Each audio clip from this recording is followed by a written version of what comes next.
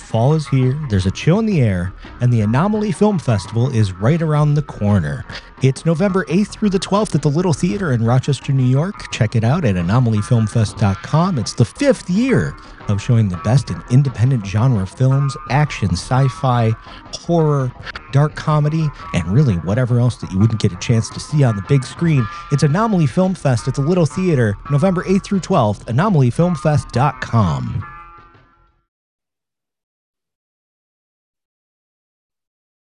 Welcome back to another episode of We Need to Talk About the Oscars 2023 edition.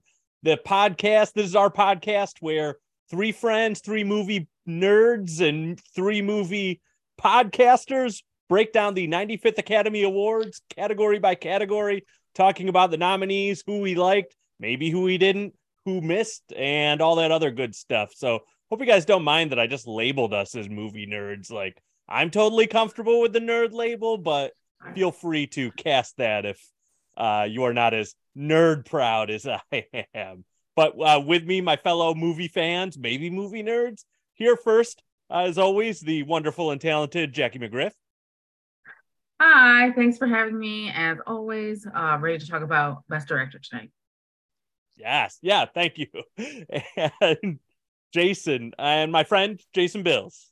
Hello, I'm glad to be here. Mike, we actually have video as we talk to each other, and just relax your triangle of sadness there. I want you to just be relaxed. just relax. That's all I'm saying. Jason, I'm so disappointed in you.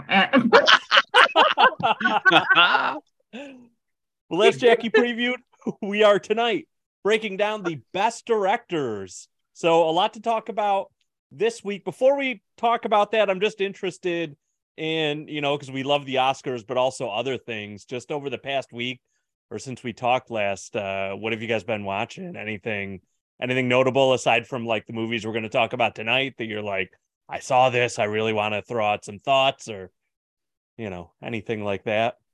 Anything we should be watching?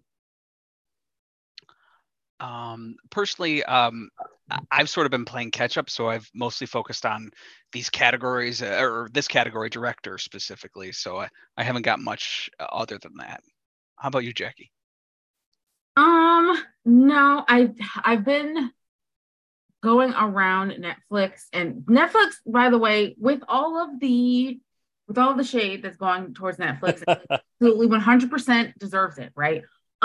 Because they've been doing some shady stuff. But they have been really just quick and amazing, like with these documentaries that are coming out. Yeah. So one in particular, and it's about this fire. It starts off as a forest fire, and it quickly just becomes this huge wildfire in Paradise. I think it's called Fire in Paradise. Ooh. Netflix. And oh my God. Like, I was like on the edge of my seat. Really? Because I didn't know this story. I don't know that. But there was nothing I don't either. About, like, it may have been in passing that I heard about, but nothing in the story like rang any bells. And for like a fire to have spread that quickly, and people are like talking about like, driving down the street and like fire in front of them, fire behind them, fire on the sides. Like it was wow. And like these people are talking about their very real experiences, and it's just nuts. And like that, I think it's like, wow. I don't even know if it's like 45 minutes to an hour. It's not that long. 40 minutes. Yeah. Yep. Just added it to my watch list. Yeah. Same here. Yeah. So nice. If you need documentaries to watch, I'm here. Excellent. That's good. I love Netflix documentaries. Yeah, that's good stuff. Excellent. Yeah, I've been similar, I think, with, well, all of us, like trying to catch up on the Oscar nominees. I was happy that I saw a couple movies that did not get nominated, are definitely going to be in our snub categories, including one, Jackie, that you mentioned in our best supporting discussion. First, I saw Woman King, which nice. Again, we'll be doing the Best Actor and Actress Award, and I already have the rage for how Viola Davis. That was fantastic and incredible. A lot of thoughts. I will save thoughts on that for when we get into that discussion. But that was great. If you haven't seen Woman King, don't make the mistake I did. Get out and see it. And I believe it's coming to Netflix in February. So maybe by the time you hear this, it'll be available.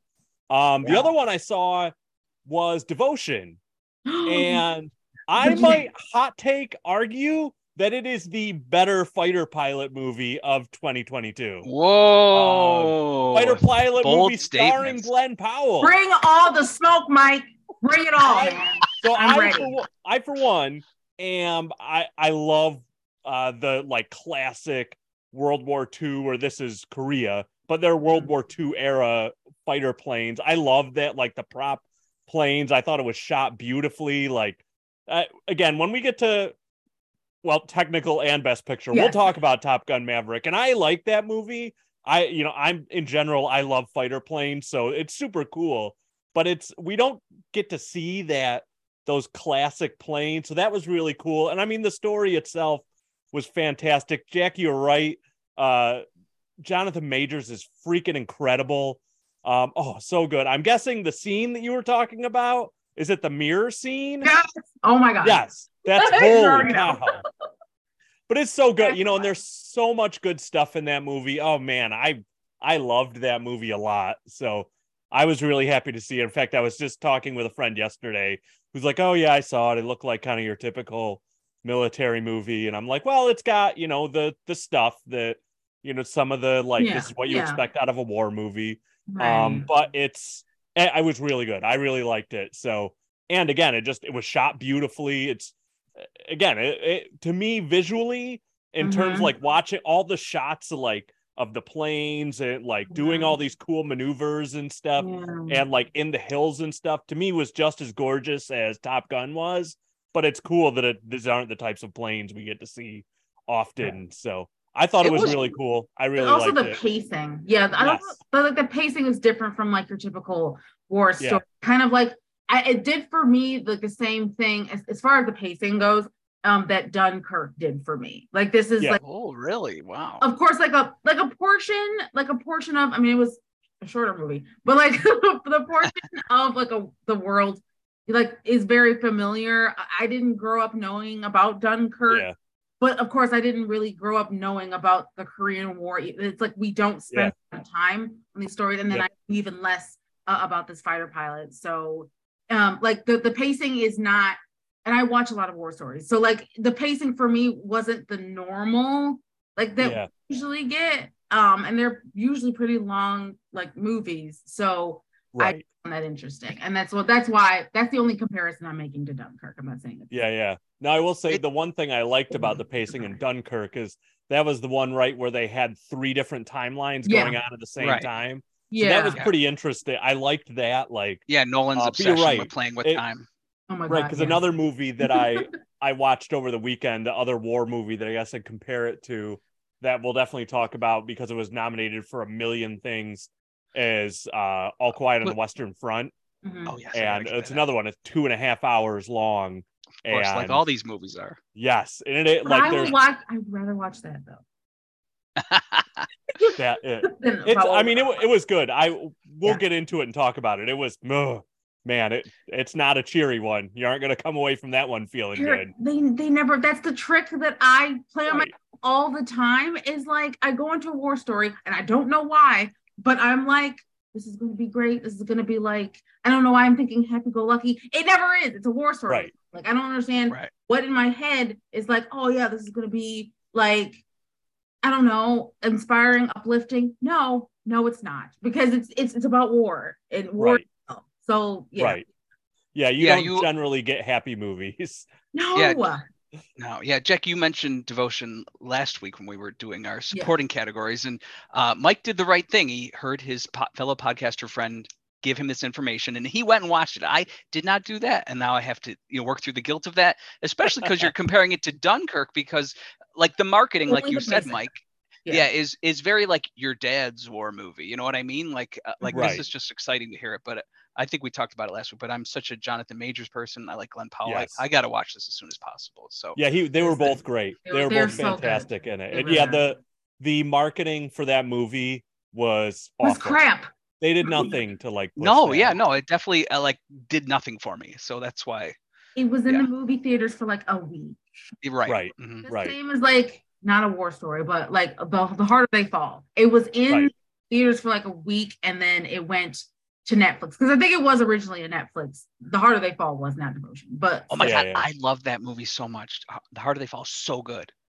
Yes, but yeah, and Devotion's on Paramount Plus now, so people got to check it out. Yep. Exactly. So I'm sure it'll come up again. Lots of great performances in that one. So tonight our category is Best Director, and I guess we probably don't need an introduction to this category because it's the director. This is the guy that runs the guy. Well, unfortunately, the this guy, time, yeah, preview. Right, It's all exactly, guys. yes. That runs the show. Just as we like to look back on last year and remember who won, offer any thoughts on last year. Last year was not a guy. Last year was a two-year in a row streak of women, female directors winning. Last year it was Jane Campion yeah. for Mhm. Power of the Dog. Mhm. What do you guys think about? Did you like that win? Was that kind of who you were rooting for? If you recall, way back to 2022. What'd you think, Jackie? Uh-oh. I Silence. Let it out. It was not so much of like, I don't know. I feel like what were the other nominations? Please just jog my memory. So the other nominees were Kenneth Branagh for Belfast. Yeah. Man, and I am going to say this wrong. Ryosuke Hamaguchi for Drive My Car. Okay. Paul Thomas Anderson for Licorice Pizza. Mhm. And someone we're going to talk about tonight, Steven Spielberg for West Side every year he's Story. there. Every year we go. No, not to say, because seriously, Steven Spielberg, who didn't grow up like Right, of course, yes. Yeah, come on. There will be, I'm sure, much discussion tonight about Right. old So TV. I think that's how I felt last year was like I wasn't excited about Best Director, even though we were getting like women in the category. I was like, yes, but Right. also I didn't really feel any type of way about I liked The Power of the Dog, but again, I was just like, as far as direction, I just kind of felt meh about it, I don't know. Mhm. Didn't really notice anything. So for me, I don't know who I would have chosen. I really enjoyed Belfast. I think people crap on Kenneth Branagh way too much, for his They do. and especially, and I just wanted to address all the Marvel bros.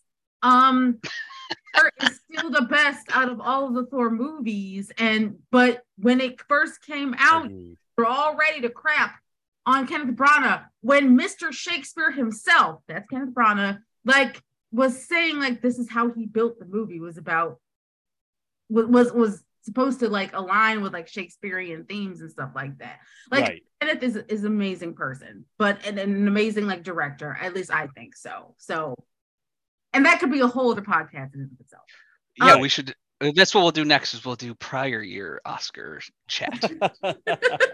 I'm so ready. Well, we'll keep this this is our 2023 season, so then we'll be able to, we'll just continue this every year in the future. And we got to do past years though. We can't leave them. We got to go back. We got to go back. No, yeah. This is it. We only have so many hours in our lives, Jason. This is your time to look back. I'm such a big. I know we were talking about this year's Oscars, but I'm a huge Jane Campion person, or I think that's how I pronounce it. But the movies she did, The Piano, was a huge deal for me, and I think she was nominated that year too. Again, it was 20 years ago, and she did this movie with Kate Winslet called Holy Smoke, and the movie that ended Meg Ryan's career, In the Cut, is actually really good now. Well, it was good then, but I think people are coming around to that. Anyways, so I almost felt like it was, I hate to say this, but almost maybe you should have won it for The Piano. It felt like a career kind of thing. Because I mean, I hope she continues to work, but Top of the Lake, that TV show she did, was amazing. That's long been on my to watch list. You got to get to it. She's just so good. But again, I'm with you. I wasn't blown away by Power of the Dog in terms of direction. So yeah, I feel that. But hearing the other people in the category, maybe she did deserve it, because I'm not like really blown away. But I will say Belfast, I'm actually kind of a Kenneth Branagh naysayer, but I was really impressed with Belfast. Like that was surprisingly great for me. Yeah. I'm, for me, like, one, putting our biases on the table, like coming from an Irish Catholic family, Ireland movies always speak to me. It'll definitely come up because with Banshees, and then even in the international film is that's what they redubbed it this year, right? Category, there's an Irish film in that too. So I get suckered by those. I love all the Irish movies, especially things that touch on the Troubles, because growing up in the 80s, the Troubles was such a big thing that I think all Irish family felt really connected to. And I really thought it was interesting, one, that this movie was told from a Protestant side. So used from my own background, I'm used to hearing the Catholic stories. And so it was kind of different. But I really loved how it was just a good movie. And I could go on and on, and we don't need to talk. I think I really enjoyed that movie. So I liked him. I think my pick was Hamaguchi, because I really, surprisingly, because it was 30 minutes or 3 hours, and we didn't even get opening credits until 45 minutes into the movie. I really loved Hamaguchi for Drive My Car. I loved that movie. But again, like, kind of how Banshees is this year for me, like these movies that are really almost more like a play. I mean, that Drive My Car is literally about a play, but those things where it's really about like these deep inner emotions with characters trying to come to terms with that. I really dig that stuff. And I thought it was really interesting how I really enjoyed that movie. And again, that it was 3 hours. I was like, I will not sit through this thing. But I really liked it. So that was and I just love seeing, not our big name American directors win stuff, because I want to encourage people to see international films. So that was, either of those was good. I mean, I usually am a big Paul Thomas Anderson fan. Licorice Pizza was kind of a mess. Other than that, I kind of wish that Joel Cohen had been nominated for Tragedy of Macbeth, because I thought that was freaking awesome. Oh my God. I loved the way that was filmed. I'm an English major, so I'm a Shakespeare nerd. And I'm also a huge Coen Brothers fan. So this was like a wild trip, and Denzel was amazing. We're going to talk about how he got robbed, in my opinion, even though, man, last year's Best Actor was a really maybe we do need to do another podcast, because here's we're gonna go. I have so many thoughts about Tragedy. There was good stuff, but Jane did really good. There was I think a really challenging film, Power of the Dog, and it was something that I had to think about for a while. Was expertly told, and to me, that falls bigly. That's not a word. Oh my God, Mike! No. All right, I'm stopping. Let's go. Let's fast forward back to our current year. I'm done. Unless anybody has final thoughts before let's roll. No. All right. Yeah. Boom. Good. We're hitting the pedal. We're back to 2023. So this year, the 95th Academy Awards, we have 5 nominees, and they are all men. So I'm sure we'll talk about that a bit. But our nominees this year are, first, Martin McDonagh for Banshees of Inisherin. This is his 7th nomination, and I didn't know this. He actually has 1 win prior to this for a live-action short, 6-shooter, which I haven't seen, but it's kind of cool to see an actor or a director that did a short and now is doing features. And anyway, so 7 nominations. Oh, also, as you're going to see the theme here, in the supporting actor and actress roles, nearly everybody except for I think 1 in each category, all those actors and actresses were first-time nominees. This is not the case with directors. We have a lot of experience here. Previously, all right, so next, moving on, so Martin McDonagh with Banshees. We then have who I guess were previously known as the Daniels, but specifically Daniel Kwan and Daniel Shiner. Hopefully I'm pronouncing that right. For the fantastic Everything Everywhere All at Once. This is their first nomination. and they're compared to some of the other people here newer on the scene, but they have a movie that Jason yelled at me for not having seen, Swiss Army Man. So Yes, that'll be you on got my scolded. watch list soon. Yes. I was excited to see they directed a Joywave video, our own Rochester's own Joywave. So very cool. And clearly they have other stuff I need to see. Then we have a guy who's getting his first nomination ever, Steven Spielberg. Oh, wait, sorry. I mean, his 20, well, including all you the had me in the first half, year, not gonna lie. his 22nd nomination. I think, Jason, I was telling you this before. I think, what is it, 7 Best Picture nominations, like 9 Yes. Best Director nominations. It's, I mean, and we'll talk about this more, but Steven Spielberg really needs no introduction. And for most of us, I think that grew up in the 80s and 90s, when we think Hollywood, we're probably thinking of a Spielberg film. So again, no surprise that he's on this list. Next coming up is Todd Field for Tar. This is his 6th nomination. And it's amazing to me, Todd Field has only made 3 feature films. All of them have had at least 1 Academy Award nomination. So pretty good streak there. I guess he's batting 1,000 right now. Yeah. And our final nominee is Ruben Östlund for Triangle of Sadness. And this is his 3rd nomination, or he has 3 nominations, 2 for Triangle of Sadness, and he had 1 previously for The Square, which was Best International Film. So again, 4 guys, well, 5 technically, because the Daniels are 2 guys. So 6 then. Yeah. 6? Can I count? 1, 2, 3, 4, 5, 6. Yeah, great. All right. So I've blundered through that. I'm the mathematician on the show, so I just wanted to check you. All right. So, friends, let's talk about these nominees, these movies, these directors. What do you think? Jackie, you go. You got something to say, I can tell. When do I not have something to say, Jason? when do I not? Okay. In this category, okay, I really loved, okay, Everything Everywhere All at Once.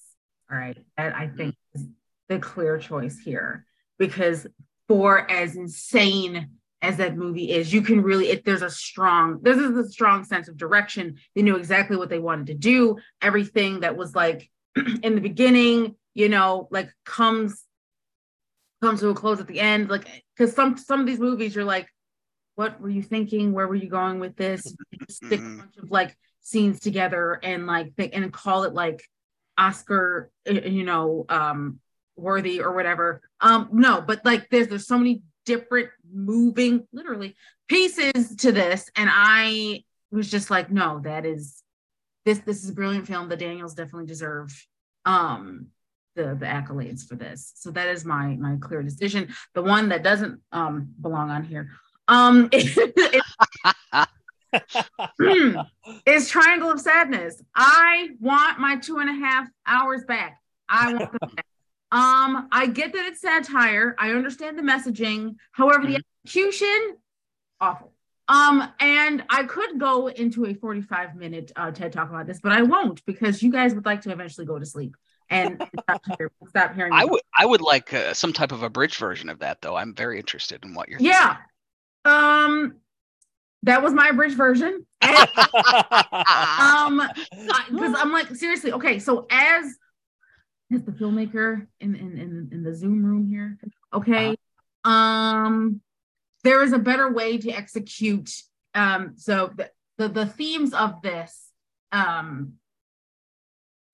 there's so many different themes to this, but it's essentially talking about classism, and it's talking about the idea that you're working on you're standing on the backs of those who you deem, or our society deems, as lower than you, right? So I get that.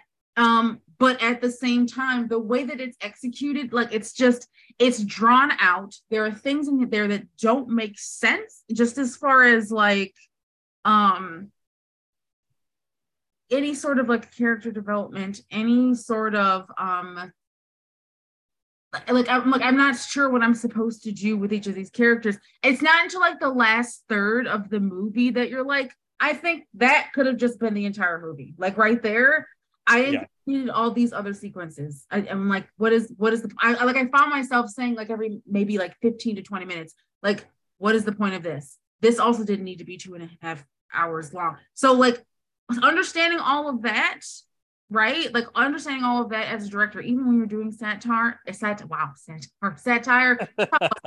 now.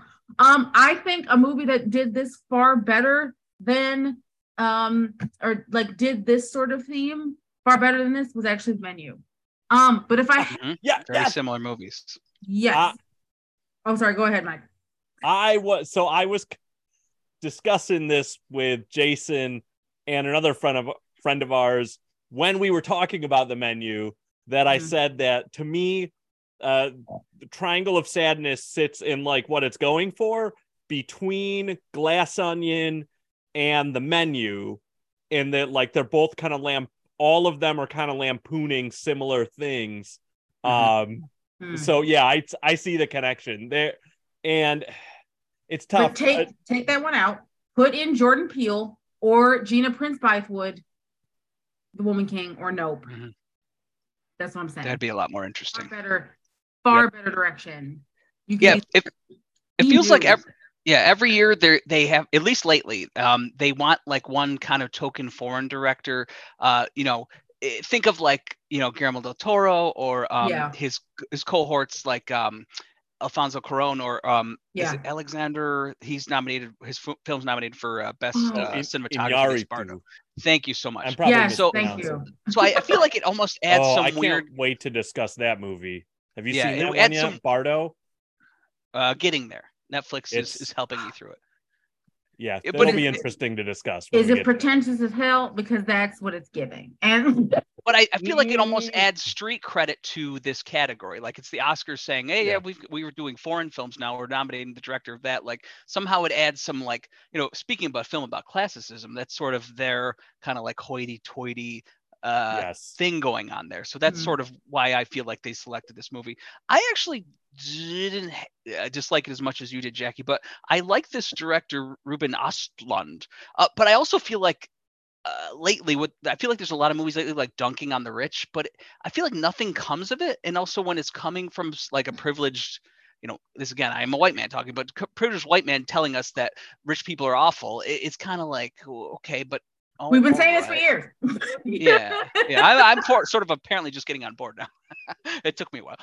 But so he did this movie a few years back, and also out of his last 3 movies, 2 of them have won the Cannes Film Festival, the coveted Palme d'Or, like the snootiest award you can win in film, which was The Square, and this movie Triangle of Sadness as well. But his kind of the first movie that got him on the scene is this movie called I'm probably killing this pronunciation, but Force Majeure, and that was kind of like a cool idea. Like it's this family going on a ski trip, and there's an avalanche, and they're all kind of like eating lunch as this avalanche is happening at this like hoity-toity resort, and the husband runs away from his family, like to kind of protect himself. He's not worrying about his wife or his kids, and so everyone survives. And the similar to this is almost like a black comedy, like an Icelandic Nordic black comedy in terms of his family just being really disappointed at him. So I think he has an interesting perspective, but I don't think it was about classicism before, which it is with this movie, and it does feel a little, he was married to a I guess they have been divorced since then. He was married to a fashion photographer, and I guess that he was really exposed to the fashion industry through this relationship, and this is sort of his movie Triangle of Sadness, dealing with that. And he was saying that like just because he wanted to kind of examine like models, literally, that's kind of our main characters, even though it eventually becomes an ensemble, in sort of the classicism revolving around that. So there's some pieces that are great, but like you both said, it's they could have consolidated. So I'm with you, like this could go. I thought I enjoyed it. I like the kind of absurd black comedy. I think I compared it previously to like Christopher Guest movies, which I absolutely love. This wasn't quite there, but I like things that poke at that. What about like the Woody? Oh, sorry, Mike. Go ahead. I would just which I think we've all reiterated here, with so many movies that are nominated this year. this could have been 90 minutes. It did not need to be 2.5 hours. And I think that if it was condensed to 90 minutes, the satire would have hit better because we might have selected that. Like, I don't know that I need, even though it's where we got this hilarious triangle of sadness piece from, like that entire sequence at the beginning. What did that have to do with any of the movie? And like, my point is actually also the freaking the vomiting.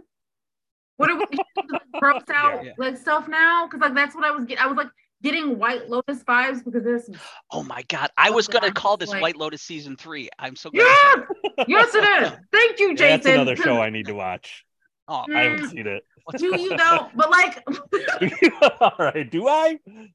Like, yes, no, I would definitely want to hear your opinions about that because I was just there's some scenes in there. I was like, why? And so that's why I was saying with this one, I was like, why?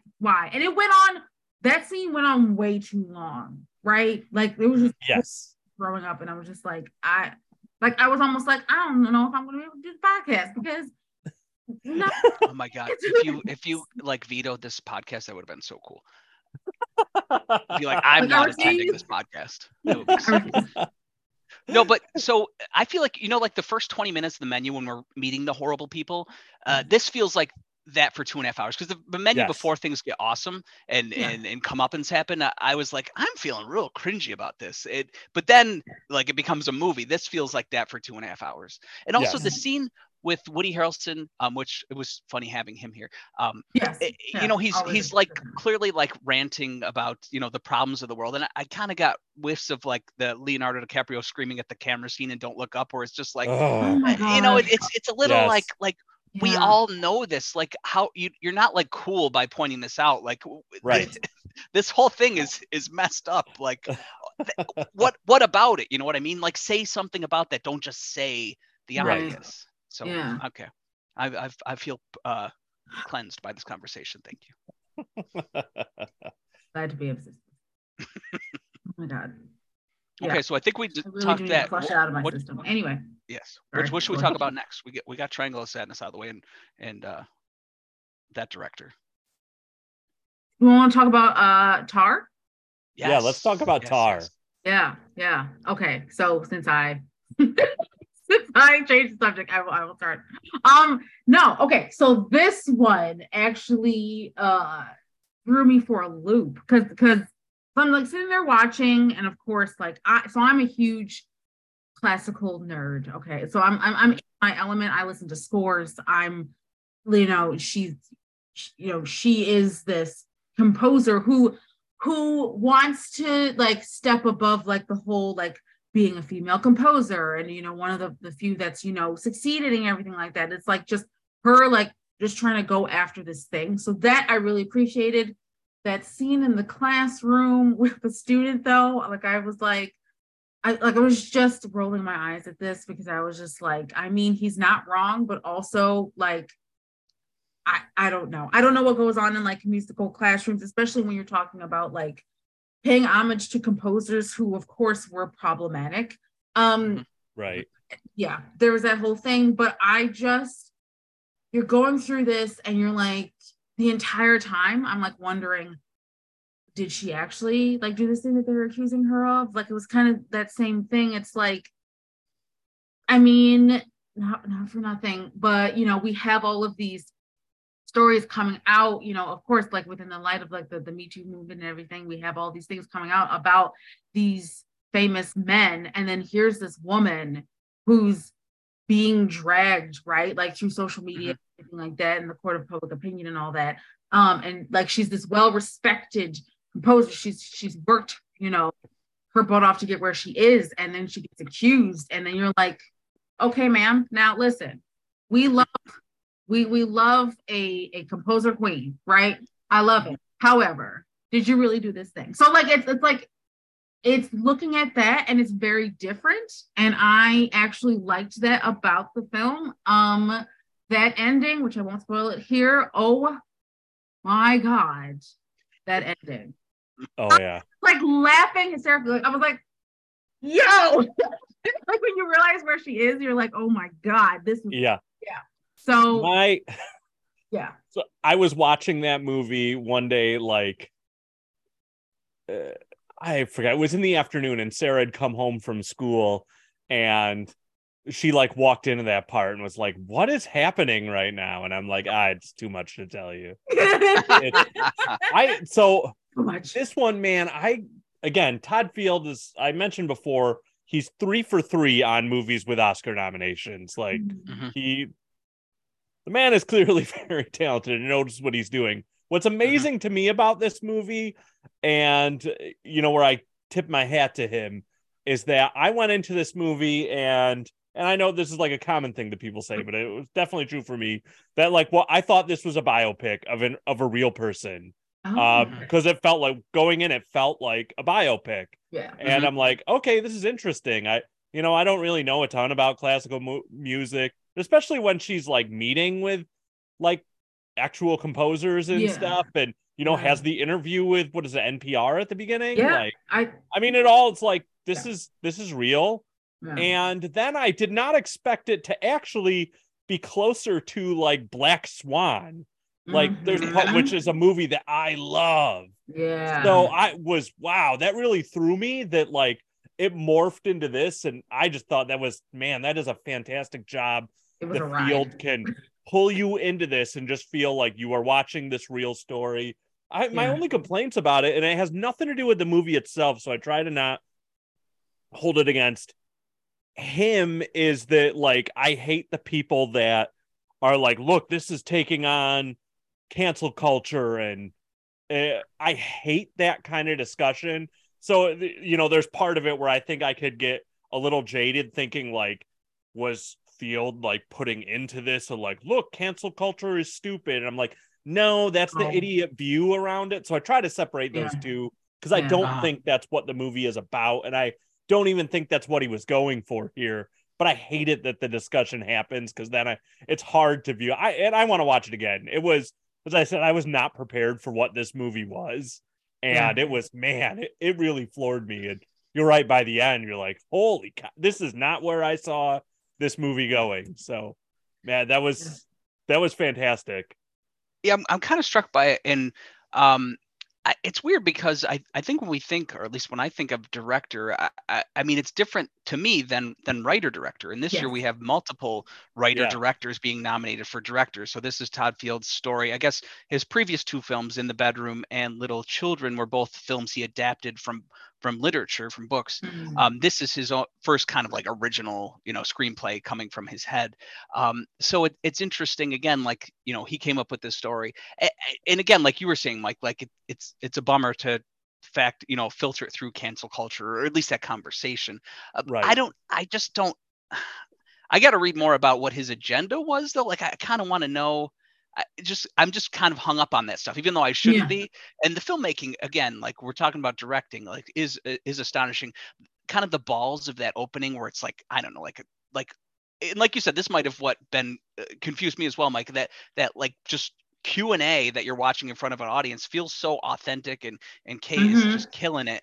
I just love the ball. It's what, 20 minutes, maybe more, maybe not. Like, it felt like a long time, but also at the same time, I'm like, okay, I am so on board with whatever this guy's going to do next. From a director's kind of like ballsy standpoint, I just love that kind of, initial thing. It's just, I guess I have issues more with the plotting, potentially. Again, I just felt weird that like we're getting a female director, and obviously we're gonna, why are we gonna put, obviously not the word I want to use, we're gonna put her through the ringer of being canceled. Like, I don't know, it felt like a weird choice to me, but that's my own weirdness. So I'm gonna put that aside. The qualities there, I love kind of like he's very much a classicist, and I think we're gonna get back to everything everywhere all at once with the 2 Daniels. And they describe themselves as maximalist, which I adore. But Todd feels much like a minimalist in terms of his, and I kind of have appreciation for that as well. So I very much in awe of this movie. I definitely need to see it again. But yeah, there's definite quality here. Good work. Sorry, he's gonna listen, I'm sure. Oh, a fun aside, he played the piano player in Eyes Wide Shut. Like he's been a kind of he's Oh. been in movies. Really? He's the one that gives Tom Cruise the Fidelio secret word to get into Tom Cruise Wow. world in Eyes Wide Shut. Oh, also fun aside, for another fun fact for him that I thought was really weird and random, but he and I forget who the other guy was, created the very first batch of Big League Chew. What? So he is the like co-inventor of Big League Chew, That is but it so was like random. somebody else that sold it to Wrigley and made a ton of money in that. But yeah, That when, is a fun fact, sir. You've just, it might be the ultimate fun yes. fact. So yeah, Very he also, excellent. started life making Big League Chew. Yeah, random. So yeah, he was That good. is random. How about our veteran statesman in here, Mr. Spielberg and the Fablemans?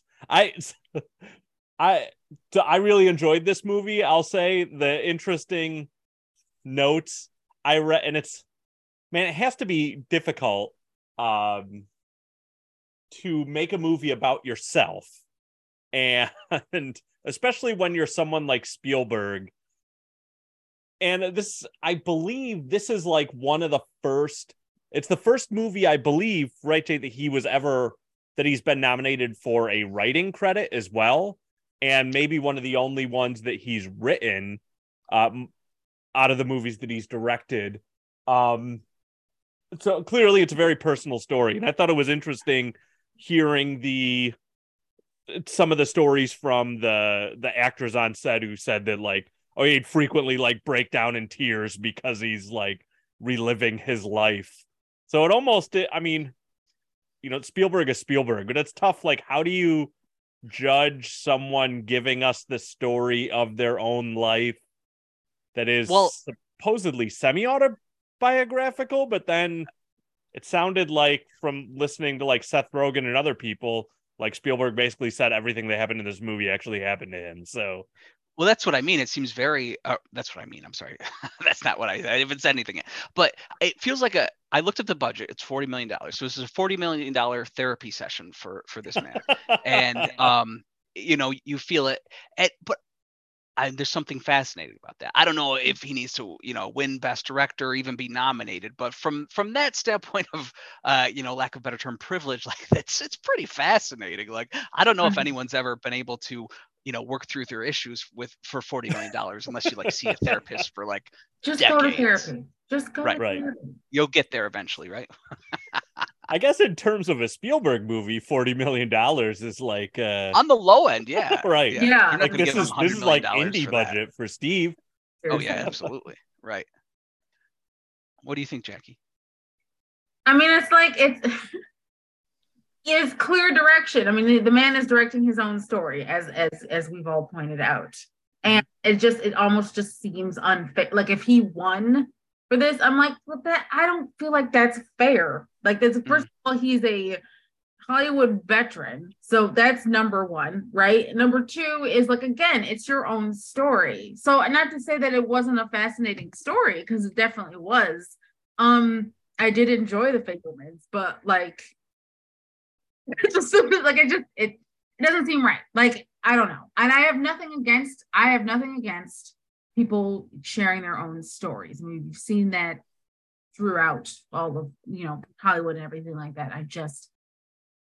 Again, it just doesn't seem fair. Yeah, it's weird. Like, could almost think because of his, massive success. Like, I mean, he is like almost like the grandfather of modern cinema at this point. Yeah. Like, it would have been interesting if not that he would do this, maybe he shouldn't do this, but like it could have been interesting if he was like, hey, like, I don't, if he got nominated, he did get nominated, but said like, I've got my awards, I'm good, let somebody else do it. But like, not that he'd have to turn it down, but he at least say something like, let's think about, all the potentially female. I know females have won the past 2 years in terms of the best director award, but this feels like one step forward, two steps back this year for me. I mean, out of how many years that the Oscars been going on? Right. Right, exactly. I think they've had 3 females ever win this award. So at least give him a nominations. Like that would have been interesting for him to say. But at the same time, like to criticize the machine, he is the machine. So it's like, he might be too far gone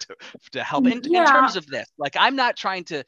I mean, one of the reasons I love movies is this guy. So I'm not trying to say like, to belittle him, but at the same time, it's like. His reward was his psychological growth and closure. I think the big change from this movie is he didn't know at the time that his father was like doing this, letting his mother go for altruistic reasons. I guess he was saying that like he held a grudge for his father. Even the documentary Spielberg, he goes into in detail about this, and that's one of the reasons why I love Close Encounters of the Third Kind so much. Not that we have to deal with that movie right now, but the ending is pretty hardcore anti-fatherhood, but that's why I love it, because it's so baffling that this man that's created our kind of cinematic fiction universe for us is so anti-dad, and he's been working through that for 50 years now or something. So right. I even think I lost my point, but yes, no, I'm just saying that like I think there's better places to spend our money this Oscar season. He got his growth through his own personal psychological dealings. Let's award others. And I will probably, thank you, Jason. I will probably reiterate this for all the podcasts we do, or all the episodes we do in this podcast. But the Oscars, while people will sit up here and argue, like, do you really need like another award ceremony and stuff like that? Part of the reason why I buy so much for the Oscars is because these lesser known directors, cinematographers, makeup artists, hairstylists, all these people that are a part of the crew and the directors, like if you are not that well known, but you get nominated, even the shorts, you get nominated for an Oscar, most likely those movies, if they're not in theaters, are coming back to the theaters, and then it's giving a chance for your movie to now make more money. It wasn't already making money before, and then now people know who you are, and they're going to follow your work, and continue to follow it. So it's like it's an up for like those people who have more, like less of a footprint, I guess, like in the film industry and everything. So the fact that like all these veterans are like constantly getting nomination only just speaks to, again, the systemic, a little bit to the systemic issue that we have in Hollywood. Okay, this is why I go on my maybe hire someone else other than Timothée Chalamet rant. I like that rant. I haven't even heard time, but like every now and then, I'm like on Twitter, I'm like, there are other actors, guys. But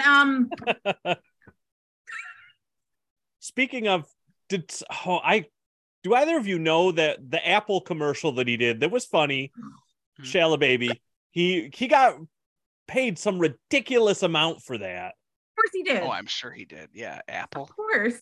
They're gonna pay you. Like it's the like I enjoyed his performance in The King. That's all I'm gonna say for right now. Like there are other actors. There are actors out here struggling. Just like there's directors, again, cinematographers, editors, writers, all of these people who work on the crew, who are not getting the recognition that they need, and they are putting their heart, soul, sweat, tears into this work. So give them a Spielberg. I'm excited for our snub conversation towards the end of this, so we can highlight some of those people. Yes, I mean, I'm with you both. I also really enjoyed The Fabelmans, but it's definitely very self-indulgent. And what other director is getting to do this? Like, no one to do this film. No one, And there's part of me that almost feels like, we're used to Spielberg with the giant blockbusters. So, hey, look, I can do a deeply personal movie too. Okay, well, again, it was good. I liked it a lot, and we'll talk. We're not going to have a shortage of opportunities to talk about that movie. I'm totally with you, Jackie. Like, I want to see show me somebody new, like who else is out there.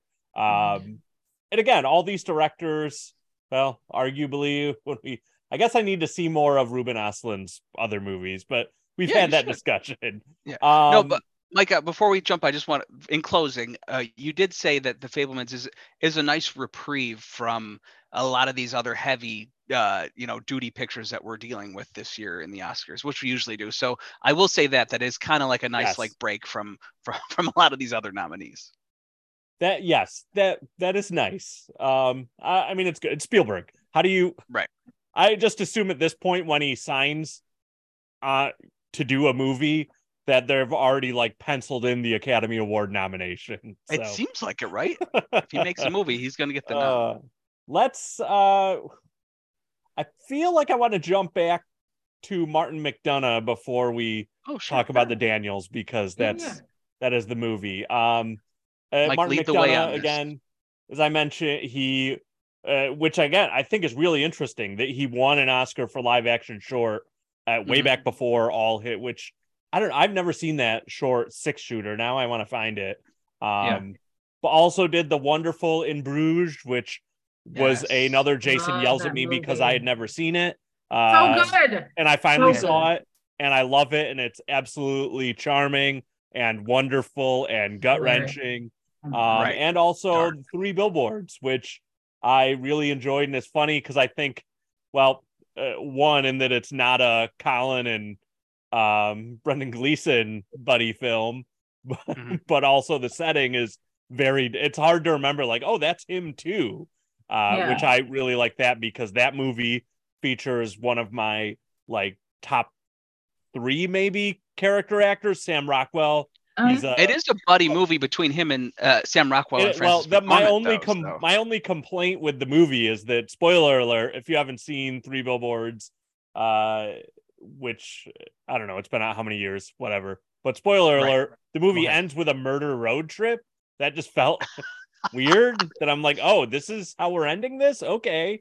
But up to that, I really enjoyed it. Again, Sam Rockwell is someone that if I see he's in a movie, I will just go see the movie, because. And he did win the Oscar for that one.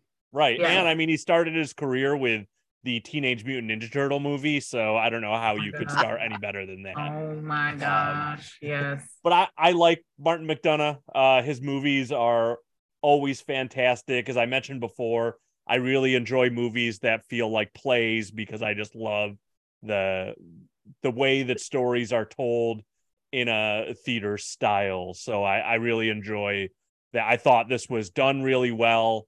We've already talked about some of the actors. We'll talk about more in the next one. I just love how it was put together. Even details like I was reading that like he purposefully set Brendan Gleeson's character's home in like a craggy, rocky part of the island, but then Colin Farrell's on the like smooth farmland, and how like even just the way that they like interact with that was showing their difference in personality. And like it just was a master class in how you compose and get across who these characters are and what the conflict is. And like even throwing in the allegory or all the stuff with like the Irish Civil War, whether it's like this is an allegory for that or that is an allegory for this. Like all that it fits together so well. I friggin' loved that. I thought it was it was good. It felt like Irish Shakespearean drama that ends up being pretty friggin' dark. Oh yeah, I think so even though you said obviously he comes from a background of stage, he's writing for the stage, he's moved into movies. This didn't, obviously it feels like in theory like, okay, so this could be a play, but it feels very cinematic. I don't want to downplay that. Like there's I hate sometimes with movies where it's like, oh, I feel like they just filmed this play. Because I'm like, well, I should go watch the play then. Like this definitely feels cinematic, and I think he needs to. And again, reason why he should be nominated, I'm fine with this nomination and happy for it, because he does elevate it from the stage to. And it wasn't based on one of his stage plays. It was his own, like, oh, I'm going to make this a movie. So just mentioning that. And then the other thing I wanted to mention was what I really like about it is it kind of feels like an old, Irish folk tale or kind of fable. Like I really like that about it. Like there's a certain, I don't know whether we're talking about rhythm or setting, that secluded setting that works so well for the film. Like it just really feels like, and again, it's subtle. I would say it's more minimalist than maximalist, which is my term of the day. But I just, it was like so well done and so well staged. And again, he is another one where he's writing and directing, which I think needs to be mentioned, because I kind of sort of miss, and I know Spielberg did co-write The Fabelmans with Tony Kushner, but Fabelmans, that sounds wrong. I kind of miss like a director only. Like I almost want a category of the Oscars for writer director. But anyways, I'm on this weird side tangent. I'm going to stop now. Jackie, go ahead. I just wanted to say those are the few things I wanted to mention about this movie. Honestly, I think y'all said all that needed to be said. From my friend, well, one of my closest friends, her father is an immigrant from Ireland, and so he was the same one who, like, when we were talking about Belfast earlier, he's the one I thought of because she sat down and watched this movie with him, and he was just in tears because he was like, "No, this is exactly how it was."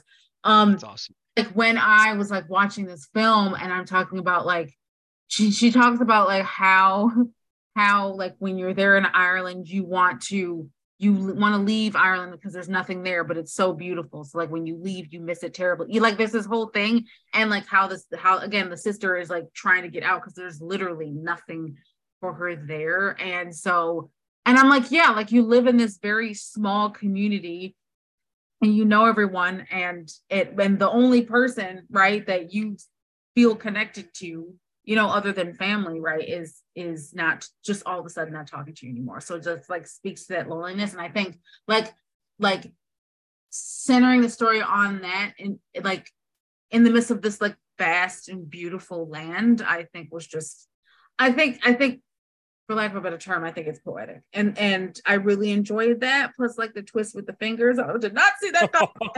Yeah, that elevates it to genre, which I'm always a huge fan of. Yeah, so I was like, wait, what? And so like that was insane. But the thing is like the movies that I really enjoy are the ones that are like imprinted like in your mind, like you're thinking about it for hours, days, weeks afterwards. Yes. What was the motivation behind like this character doing this? And so like Banshees was one of them. And so I think again, like Martin McDonagh did a fantastic job with the direction. So we'll see how it measures against. I do think Everything Everywhere All at Once is going to get it, but yeah, I would not mind if that got it. But I'm really rooting for Everything Everywhere All at Once. Of course. I think we talked about this a little last week, but it's going to be one of those years where like whatever movie starts winning, it's just going to win everything. I think so. So like depending on if like maybe Brendan Gleeson takes supporting or Colin Farrell takes best actor, like then I feel like Banshees would have the steam to beat Everything Everywhere All at Once. So we'll see. I like you though, I wouldn't be mad. And I also wanted to quickly mention, because we're talking about directing tonight, acting, like directing actors is a thing, and I think he has a real gift, because like anytime like Colin Farrell's in one of his movies, which is often, we didn't even talk about Seven Psychopaths, which he directed right after. Oh yeah, that's right. I forgot about that. Yeah, which is a fun one. But he always gets a really interesting performance out of Colin Farrell. But I guess we'll talk about that when we get to actors. But I just wanted to call that like his actors either get nominated or at least give a memorable performance. So that is another plus for him. Maybe it's his work on the stage where he probably got to spend a lot of time in rehearsals working with actors to kind of really make an impression when they get on screen. Yeah, just the one thing I will add to connect to or feed off of Jackie talking about some of the like cultural connectivity with this movie. I joked with people, but I think it's absolutely true that why this felt like the like quintessential Irish movie is because if there's one thing that us Irish are fantastic at, I know it's not drinking. Thank you, St. Patrick's Day, for celebrating our worst stereotypes. No, the thing that we are spectacular at is being stubborn as hell. And this movie, this is the most Irish thing ever that you would be stubborn to this level. And I won't get into it too much because, again, we'll talk about this movie a lot. And but I just thought this is so Irish that, like, yes, this is exactly the kind of, and I see just in myself and my children the like ridiculous stubborn levels. And you could argue that a large part of Irish history at its root is due to us being super, super stubborn, to give some levity to a really heavy movie. But yeah, we can't not talk about, and I don't know how it doesn't win, the Daniels and Everything Everywhere All at Once. For me, I'll just say this is definitely my pick too, because this is I can't think of a movie that I've ever seen that's like this. That one, I think Justin, and I don't know like if this is what I'm going to say here is more director or like editing.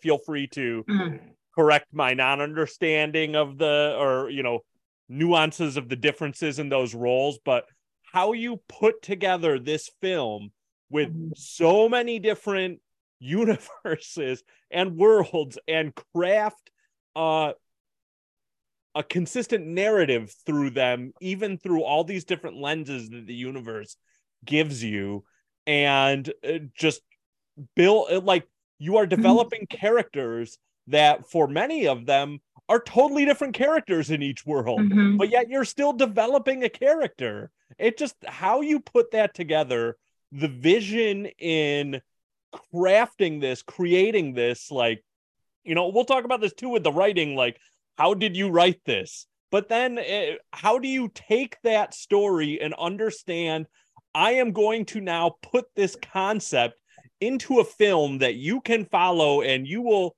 connect with, but you do, it's so freaking good. And like, I just don't know how, like, this, to me, I don't know how it doesn't win everything. So, I mean, yeah. We could say, I don't know the Daniels. I didn't know them before this. I am very interested to see anything else they've done, because this is freaking phenomenal. And Swiss Army Man and a ton of music videos. Yes. Go ahead. Swiss Army Man was a trip. Yes. Okay. So you hit the nail right on the head, Mike. Okay. Again, another one of my like soapbox moments. Just when talking about films and everything, because obviously I wouldn't be here if I didn't love movies. It wasn't my life. But like, everyone who works on a film is a filmmaker in their own right. So yes, we were talking about the vision and like to see, from first scene to the ending scene, that's the director, but then it's also the director sitting with the editor, and the editor is also making suggestions as to like, okay, what fits where. You also have to like the composer, right, is like helping us like on top of the actors, like helping us feel certain emotions, certain things, empathy, for characters and everything like that. Understanding, especially when you're talking about the relationship between mother and daughter, like that is powerful. And then to also put on top of all of that, like all of these different multiverses. Number one, wasn't there like one, correct me if I'm wrong, this is like one editor, right? It was like, I believe so. That's a good question. Yes. One editor on this entire thing, which is just give that person. Yes, one editor.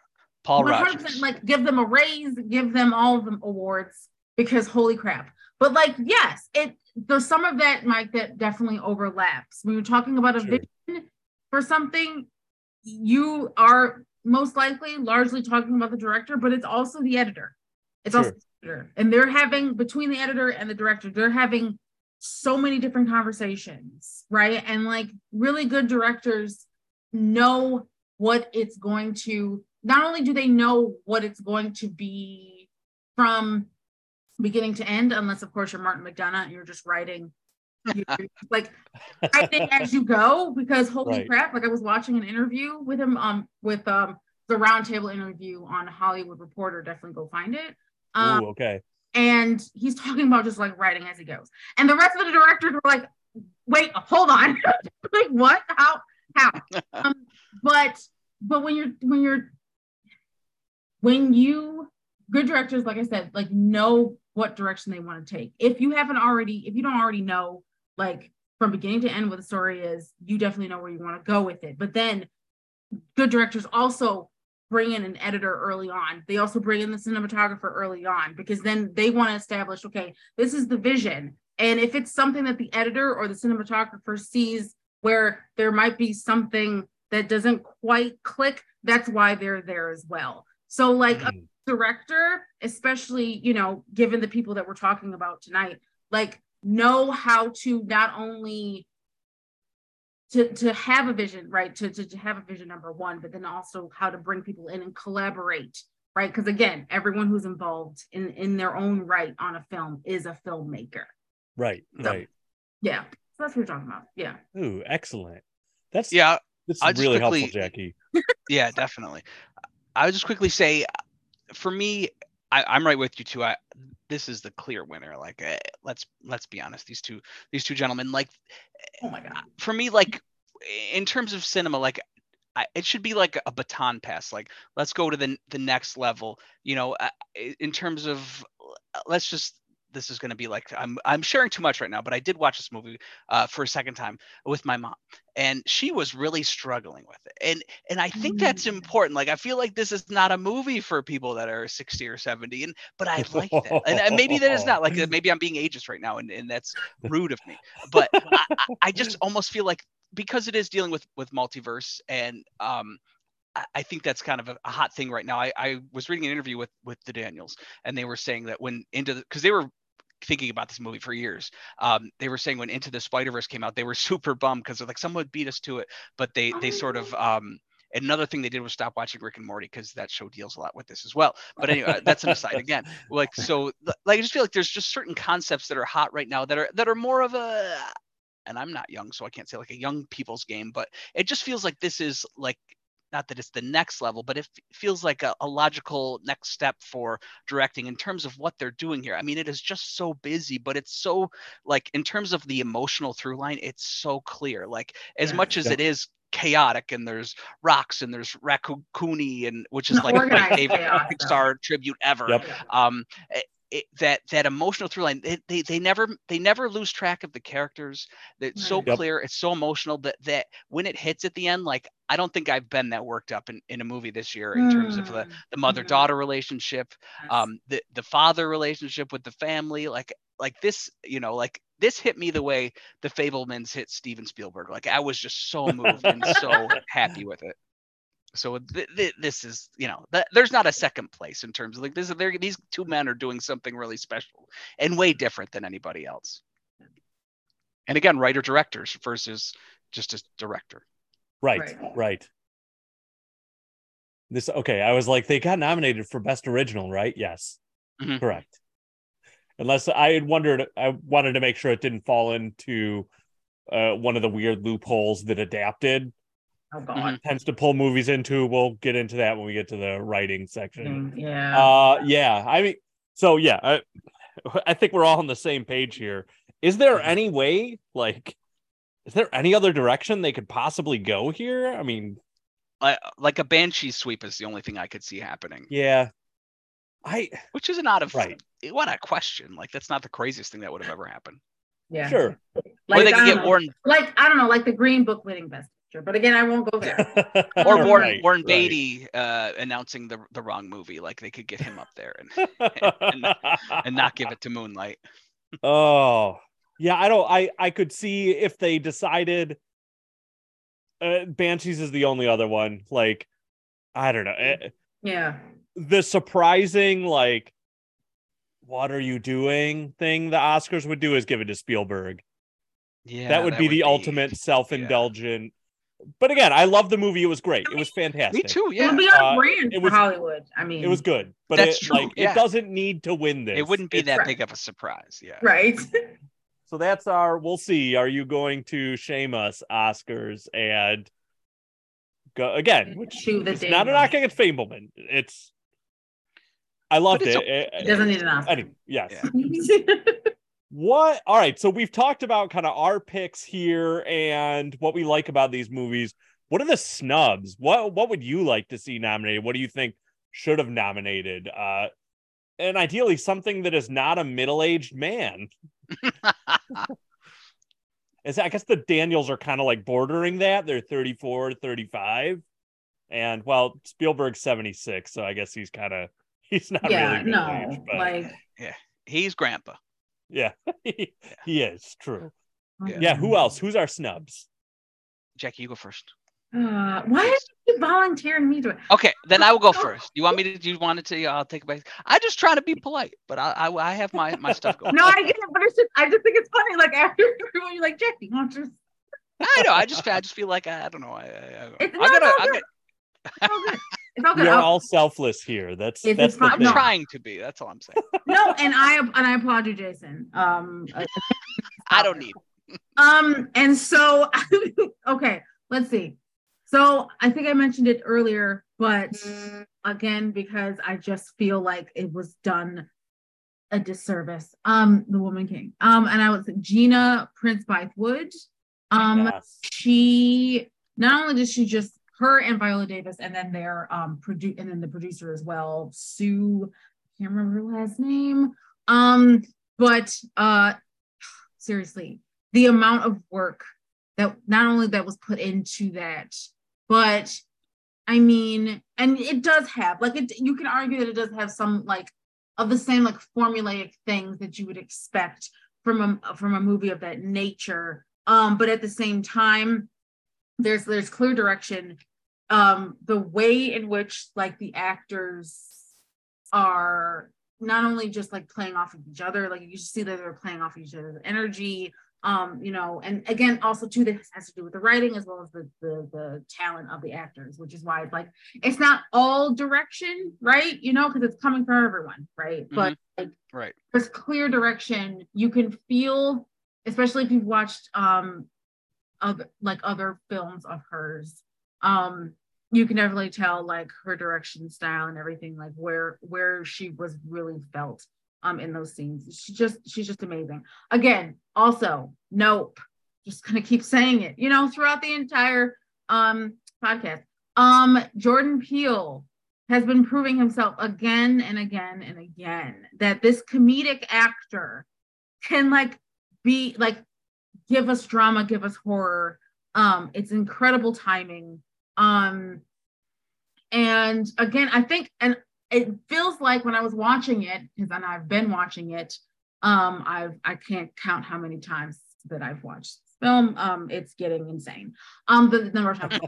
But you can tell it's one of those films that you can tell not only were they having a great time on set, but Jordan just let them go. Because like these are incredible actors that you're working with, and even like the newcomer who played like the guy who comes and installs the camera and everything like that. Yes, the best guy. So, the character's name. He did a phenomenal job. And of course, you have Stephen Yeun, and you have David Kaluuya, you have Keke Palmer, just like this incredible cast of people, incredible cast of characters. And it's one of those movies you look and you go, you know what? Jordan just let them do their thing. Like, and it's in the like kind of like the holding back that you still see a lot of Jordan's direction in this. And it's just incredible. So those are my snubs. I haven't seen Till, so I can't really speak to that. I gotta see that too. I've read other things. Yeah.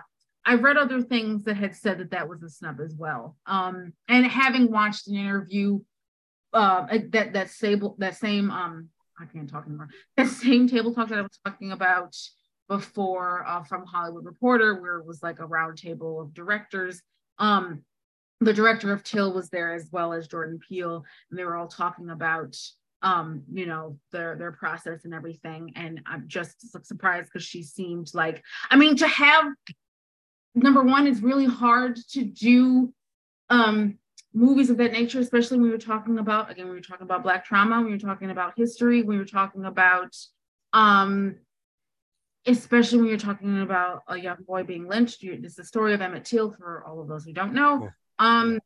But she made the decision not to, because too many movies do this where they'll show the actual incident. She chose because she said there will not be Black violence. This is going to be a celebration of his life. And maybe that's not, maybe to some people, that's not, that's not a cause for like winning an Oscar or at least getting a nomination. But to me, with so many other movies doing it, and as a director myself, to make that decision, I think speaks volumes, takes so many guts, because otherwise we get all these other movies that are profiting off of Black trauma, and in those movies they're showing the actual incident happening as if we're not already seeing it day to day. So that's my team. Yeah, I'll quickly also go on and say I'm right with you with Gina Prince. Is it Bythewood? Thank you. I've seen Bythewood. Someone said By the Wood, and I was like, oh my God. Thanks. Yeah, and I was like, bro. So like I've kind of loved her since Love and Basketball that came out like 20 years ago. She like somehow like there needs to be something about this. Like she's had a career in spite of women directors not being able to have a career. Like Secret Life of Bees, Beyond the Lights came out of, I guess that was several years ago. I've been following her, like The Old Guard, which was pretty rad, but I that was kind of my least favorite of her stuff, even though I know a lot of people love that movie. But I mean, there needs to be like, for Oscars for me, it's not only obviously the movie, but in terms of like celebrating, not that it has to be like like a recognition of your career, but that alone. But on top of that, The Woman King is just awesome. Like in terms of, it's obviously has stuff going on, but it's in terms of the Oscars doing their like again, let's go back to Triangle of Sadness. Like that's almost what you expect, like this classicist, stoic, Nordic, like, you know what I mean? This is not that. There's so much like blood and like high like pulse rate going on top of whatever else is doing. Like I can't say enough about her, and I'm excited what she does next, and she got to get some recognition at some point. She's like, I just love her so much. And also quickly, I wanted to mention Ryan Coogler, because I mean he had an impossible task. I mean he literally had to make the next Black Panther movie without his star, and I don't want to get emotional, and obviously Marvel doesn't need a lot of love because they are movies right now, but I mean how did he do this? Make a movie without a star, deliver on that, and just kind of keep his whole team on board, like keeping you're getting Angela Bassett, an Oscar nomination, and I can't imagine what he had to do to push this through, because obviously he was good friends. You know what is so sad? I call him Black Panther. I should know Chadwick Boseman's name, and I do, but I just can't imagine the trauma that entire crew, because you were mentioning earlier, the movie's not just one person, it's a crew. It's everyone in front of the camera, behind the camera. And a lot of those people he brought over from the first movie and were in love with Chadwick. So there needs to be some type of recognition for what he muscled to get that through. And I will follow Coogler anywhere because of Creed. That was like, I couldn't believe what he did with the Rocky legacy, and honor it, but also kind of take it somewhere completely different and fresh with Michael B. Jordan. So I want to just special shout out. Fruitvale Station. Oh, that too, yes. Oh, absolutely, yes. Yeah. So I just wanted to shout out Coogler because I freaking love him. Mike, who do you got? Agreed. I agree with all that. Man, I love No Woman King, as I talked about before, is friggin' awesome. Side note, I wish I had seen it before when we did the supporting actor, because I believe Jackie, you had mentioned I'm gonna get her name wrong. Thuso? Oh, Thuso Mbedu. Yeah. Yes, as a nominee. So she was fantastic. I also love Lashana Lynch as Izogi. She was so good. So good. She stole every scene. Every scene. Was fantastic. I'm like, so yeah. I love that movie. I thought it was cool that we got a historic epic that also was like an action movie. Yes, and I mean, so for two guys here that do a martial arts podcast, I'm watching this. I'm like, I want to know more about how they choreograph the fights. I want to know there's that one scene where it's like it's like broad daylight and they're fighting, and there are those two things that she's like whipping around and they're making like this noise. Yes. Like, shout out to the sound editors and the sound. How did that? Yeah. Crap. oh my God, and I'm in the theater going, like, I need to learn what that is. Like, what Right. Are they still teaching that? Because seriously, and I don't know what I would use it for, but just to say that I know how to do it, I don't know. But it was so good. Like, whoever did, again, the fight choreography, oh my God, that needs to be on the Popcorn and Punches. Yes, and you should come join us to talk about it. Yes. I know nothing about fighting, but yes, it was great. Fighting is just one aspect of those movies that we love talking about. The starting point for where we go. Yes, exactly. Just one other I'll give that I feel would only be proper to nominate is if you could nominate two movies at the same time. I would love one of my favorite directors in my beloved horror genre. I would love to see Ti West nominated. He delivered two movies connected to each other, X and Pearl, in 2022. And they are significantly different in terms of style. One of them, X, captures this like 1970s grody, like grindhouse horror style. And then somehow impossibly, Pearl delivers on this glossy, like golden age, silver screen, Gone with the Wind type style, but it's horror. And it's wild that he gave us both of these movies and they're done so well that he brings out, talking about an actor's director, like, Mia Goth delivers these fantastic performances. She has this in Pearl, this like 15-minute monologue that is insane that I love. It reminded me of Steve McQueen got that similar type of monologue out of another one of my favorites, Michael Fassbender in Hunger, talking about another Irish movie. Like two movies where there's like a solid good chunk of this movie that's looking at one character delivering a monologue, and it's gripping and fantastic. And so, I would have loved to seen Ti West. Again, I think especially the work there is phenomenal when you compare the two movies. One, that they both came out last year, and that they're related to each other and feel related, but yet they're also, man, they are just dramatically different in how they're presented. That's some crazy range. So I love Ti West. He's another like director. I'll see anything he comes out with. So I would give Ti that shout. All right. I think so. Yeah, we've got our nominee. We're all on board the Everything Everywhere All at Once train. We're hoping they don't go crazy, and we'll see. And everybody needs to get out and see Woman King. Nope, if you haven't, again, give Jordan Peele his respect. It's on Peacock right now. Exactly. Yes, exactly. Yes. You can see that, and then go over to Paramount Plus and make sure you watch Devotion, because that was also awesome. There's a lot of good movies, and maybe by the time you're listening to this, Woman King will be on Netflix. So if you haven't seen it, there you go. Stop wasting your time. Go see these good movies with these fantastic directors that aren't all middle-aged men. We have other movies that we could see. All right. I think any final thoughts on directing from either of you or these directors? Or I'm happy with what we've said. I'm good. Yes, we've got a lot of good stuff here. Awesome. Well, we'll be back again soon with even more fun.